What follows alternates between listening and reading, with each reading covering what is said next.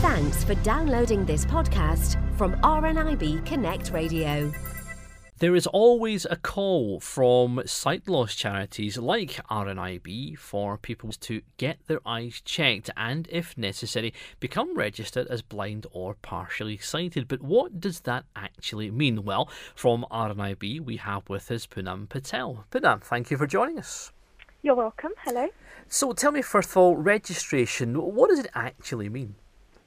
So registration simply means being on your local social services register of people who are either severely sight impaired or sight impaired. Registration is voluntary and it's completely confidential, and it's a way of letting your local social services know that you need help and support. So each local authority will keep a register of severely sight impaired or sight impaired people living in the area, and knowing how many sight impaired or severely sight impaired people are living in the local area, it helps the local council to plan and provide the best services it can for those people. So how would someone become registered then? How does it work?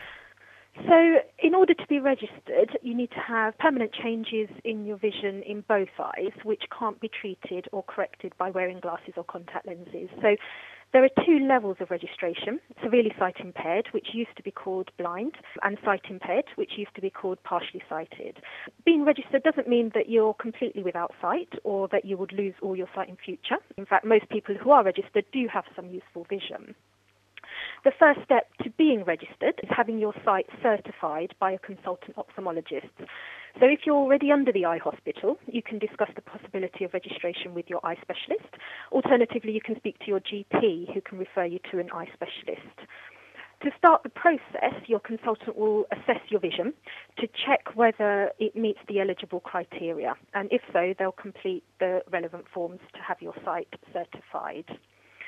Generally, the consultant will look at two aspects of your vision. So they will measure how good you are at seeing detail in the distance, that's your visual acuity, and how much side vision you have, and that's your visual field.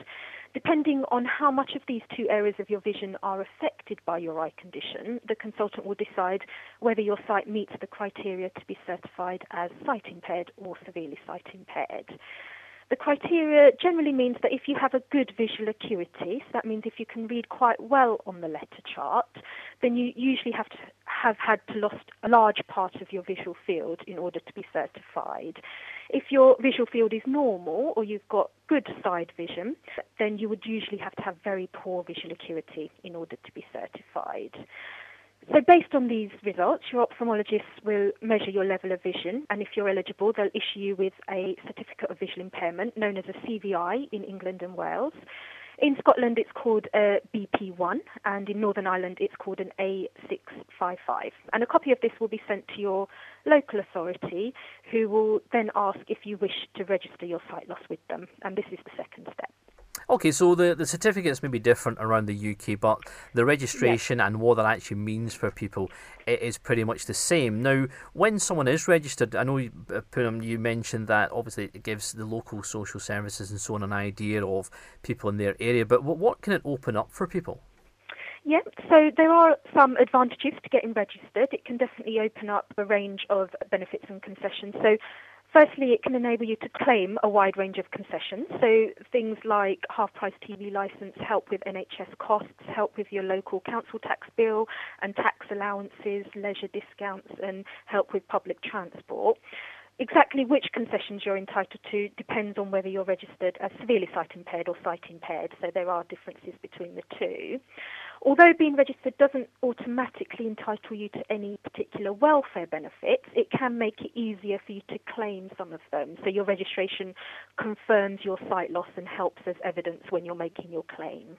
Registration is voluntary, but if you do register, as I said, it does open up eligibility for a number of concessions, and it's easier for you to prove your sight problem when you're claiming certain benefits. Does it take a while to get registered?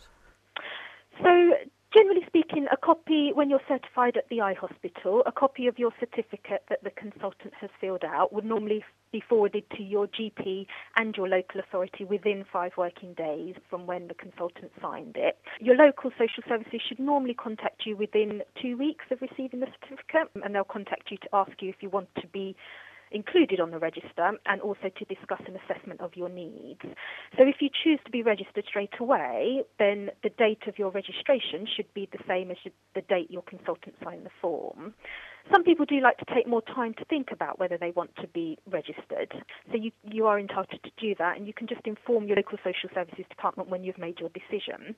If you are having problems with your site and you're not registered, then you can still ask for help from your local social services. Although there might be a gap between certification and registration, it shouldn't limit the help you're entitled to ask for.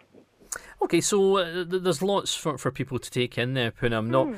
Not just getting registered, but actually putting the thought behind it. Do I want to get registered? There may be some kind of hesitation in doing that. Some people may not want to admit that they're having issues with the site, but if they would like some more information before they go to, say, their GP or their ophthalmologist, is there somewhere they can get that?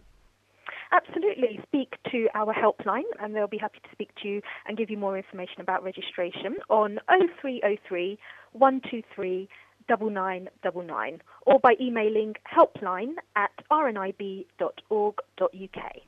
Poonam Patel, thank you for speaking with us on RNIB Connect Radio. More than welcome.